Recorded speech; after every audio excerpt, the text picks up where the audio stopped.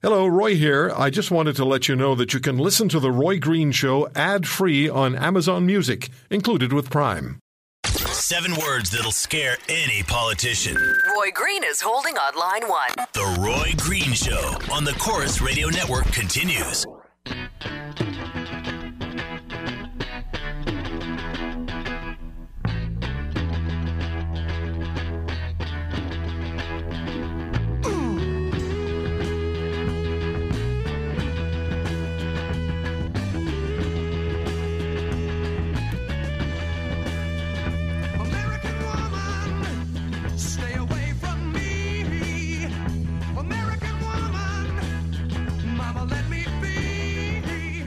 The ransomware, the malware that has been hit 100 countries, and including at least one hospital in Canada, and did some significant damage to the National Institute of Health, the British medical system, British hospitals.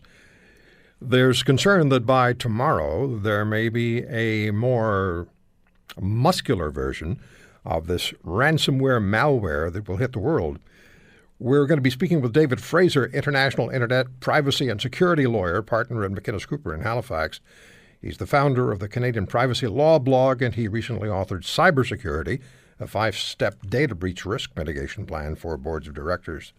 So I think that applies to each and every one of us. We're not necessarily board of directors members, but the issue of cybersecurity, any of us who have computers and smartphones and tablets and are connected to the World Wide Web.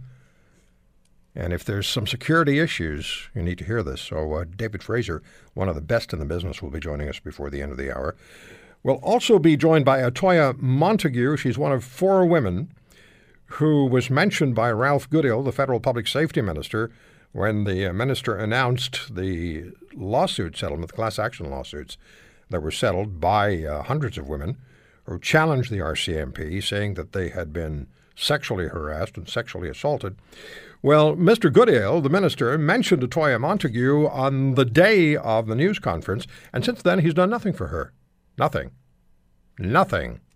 In fact, I contacted Mr. Goodale's office on behalf of Atoya Montague and said, "What are you doing?" I got some gobbledygook back, and we're going to be speaking with Atoya because later this week it's possible that Ralph Goodale and the federal government will be releasing the report that the former federal auditor general, Sheila Fraser, put together on how the RCMP handled the complaints of 4 women employees, who include Atoya Montague. Nothing's been done for her. She's very, very low on financial resources. She can't pay her lawyer's bills. And the emotional toll is tremendous. Now, what's Goodale going to do for Atoya Montague? He used her when he mentioned her name at the news conference, and since then they've done nothing. Nothing. So I think, my feeling is that Atoya Montague is being held out by the federal government and the RCMP as an example to other women. Don't you complain unless you want to have this happen to you. What other conclusion can you draw? So we'll speak with Atoya before the end of the hour. It's Mother's Day. Happy Mother's Day, mums all over this country and people listening to us all over the world, really. We get emails from folks who listen online in different parts of the world. Thank you very much. Happy Mother's Day. Carrie Wagner Peck is the author of Not Always Happy, An Unusual Parenting Journey. And what it is the story of raising a son with Down syndrome, first as a foster parent and eventually as an adoptive parent. And Carrie Wagner Peck challenged, by the way, Chuck Klosterman, the ethicist for the New York Times, who repeatedly used the R word in the context of ethical behavior. And Klosterman printed an apology and donated $25,000 to a charity of the author's choosing. Carrie Wagner Peck joins us on the Roy Green Show on the Chorus Radio and Network. Hi, Carrie. Thanks for taking the time. Hi, Roy. It's good to talk to you. You too. So how did you become foster parents? You and your husband, you were in your 40s when this began. Yeah, well, my husband was in his 30s. I was in my 40s. We'd been married a few years. We knew, that we had wanted to raise a child. I we were initially going to go through fertility counseling, and I came to the conclusion I really didn't want to be pregnant. And then we thought international adoption, because honestly, we didn't want to adopt through foster care. We thought we'd be dealing with other people's troubled children. So we were one of those people. And it really became an economic issue. And it was the best decision we could have made. You know, I think we thought we knew what our path was, and we were thrown onto another path that was the right one. I'm sorry, go ahead. Oh, no, please, go ahead. Well, I read a quote from you, and it was, I wrote this book to smash the stereotypes of people with Down syndrome that they're simple and dull and always happy. By sharing funny and brutal true life experiences of my now 10-year-old son, readers will understand that he's a complex, full participant in life who is not in need of changing. That is a strong statement, and I'm so glad you made it. I have to tell you a quick story, if I may. Okay. We were talking about children's disabilities a number of years ago in the studio, and we had 3 moms in the studio with their children, and they all had various disabilities. And one of the children, a little girl, had Down syndrome. And I kept saying hello to her throughout the show. And she'd just stare at me. She wouldn't say anything. And her mom said, you know, she won't talk to you. She doesn't know you. She won't say anything to you. And each commercial break, I said, hi. You know, I was trying to make contact with her, and she just stared at me. And we went through the show, and it was entertaining and informative. And then when everybody was leaving, the little girl was leaving with her mom, and she took her mom's hand, and she stopped her mom, and she turned back, and she said to me, hi. I will never forget that. It was a wonderful moment. So she must have had a comfort level at that time. I mean, Yeah. I think, yeah. What were the first challenge? How did you get to have a foster child with Down syndrome? How did that happen? Well, we first we said we didn't want a child with a disability, that we could probably handle a child who was like colorblind or, you know, left-handed. Right. And our adoption worker, which she's not really clear on, called and said, we know this little boy who is very curious and bright and resilient, and he's 2 years old and he has Down syndrome. And my husband and I both experienced the same overwhelming sense of calm. So I wish I could give you a more articulate reason, but I think sometimes you know your child comes in different ways, and I think if you can listen to that voice wherever it comes from that says this is it, and stick with it, which is what we did. And again, instead of trying to control what you think is supposed to happen. So it was all very unplanned. Because I was wondering, first of all, what's your little boy's name? Thorin. Wha- Thorin. Okay, so did you have preconceived notions of what life would be like with a child? How old was he when you had him as a 2 foster years child? old. 2? 2. So did you have preconceived notions of what life would be like to raise a child with Down syndrome, and how quickly were those preconceived notions perhaps dispelled? You know, I think they were, I stopped reading, you know, I started doing a lot of research. Like, that's my go-to place, and talking to a lot of people. And I really objected to what I heard. And so my husband and I made a conscious decision to not do any reading, to not educate ourselves at all, that we were going to just experience this person, because that's how they were going to experience us too. I mean, he couldn't do recon on us. I'm sure he was. No, I mean, he was changing your lives as well. Right. So we were just like, you know, this is Thorin. And I think what sort of radicalized me is people would say just I wish I had a nickel for every time somebody said they're so happy, because it's so offensive. It really does flatten the personality to one really kind of meaningless emotion in the grand scheme of things. And so it became, I think the challenge became how to educate other people. Like, really, this is about individuality. This is a genetic condition which, shapes, facial features and the set of the eyes and things like that. But Right. the rest of it, we're all up for grabs. Yeah. Did people treat you differently, friends, family, once you had? Yeah. Yeah, they did, huh? Well, I think some people mistakenly thought my husband and I were like really great people. I mean, it isn't like we're horrible people, but this is not something that makes us great. This is something that just makes us like other parents. I also think, people think it's becomes a cause, and for us it wasn't. I mean, Thorin is our son. It just felt right, and that was part of his package. I don't know. Yeah, I think the misconceptions is that somehow we're like really trying to do good, and that's I mean, we are, but it isn't through being parents. Yeah, I imagine the little boy's made your lives a lot better. You learn things about yourself, right?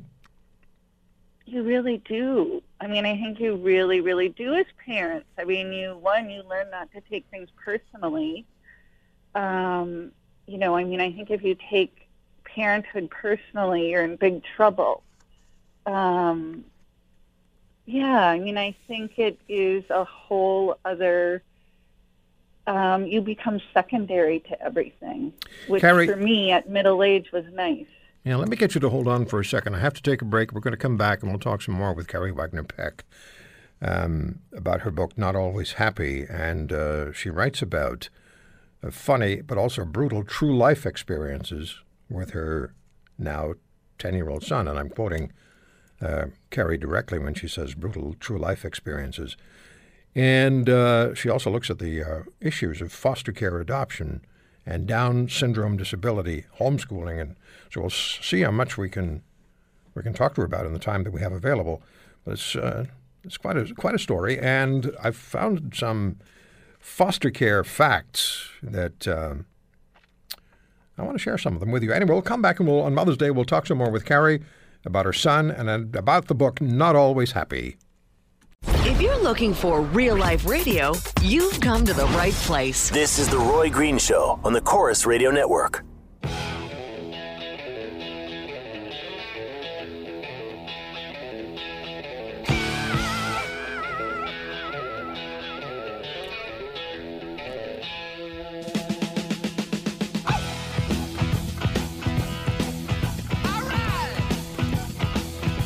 Emails to Roy at RoyGreenshow.com, on Twitter at The Roy Green Show, and we're on Facebook, of course, and I do write blogs, and you'll find them on my show page on the Chorus radio station you are listening to. Carrie Wagner Peck is my guest. That's Carrie with a K, A-R-I, Wagner, W-A-G-N-E-R -P-E-C-K. Her website is carriewagnerpeck.com. Her book is Not Always Happy, an unusual parenting journey, and she and her husband became foster children, as you've been hearing, of a Down syndrome child, and then they became the adoptive parents. And I just have some stats here. I don't need to comment on them. I just want to read them to you, because it's difficult for children who live in an institutional environment. 80% of all children in foster care have serious emotional problems.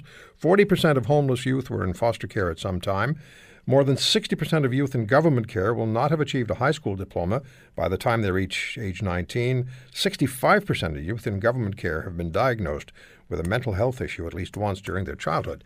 Now, this is all kids, not kids Right. with a disability. So how old was your son when you and your husband decided, Carrie, to go from being the foster parents to being the adoptive parents, and how much of a challenge was that? Well, actually, we wanted to adopt him right off the bat. But, you're dealing with the bureaucracy, and it actually takes time. It took a year. So we had always agreed to adopt Thorin. That was always the plan. But it took a year just in terms of the court and all the proceedings, which I think is typical, probably for a lot of families that go through adoption. I mean, with foster care. Right. And how old was he at the time? He was 2 when we got him, and so then he was 3 when we were able to adopt him. So you become mom and dad. You're mom and dad right away, but you have the paperwork that says you're mom and dad. It is. I mean, I think we always felt, from that moment that we first heard about, I mean, I certainly felt that tug. Like I knew this was right. So then it becomes a formality, but, Thorin always knew us as mom and dad when he met us. He had been in another foster home, kind of as a waiting place. But you're the only people he knows as mom and dad. Clearly. No. I mean, I'm sure he has recollections of his biological family. And I know he has recollections of the woman who was with him following that. Okay, we have about 2 minutes.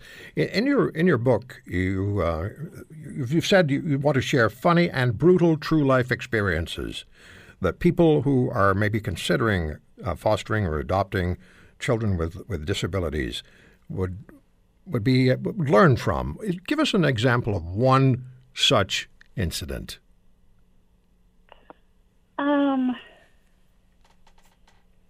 Something you wrote about.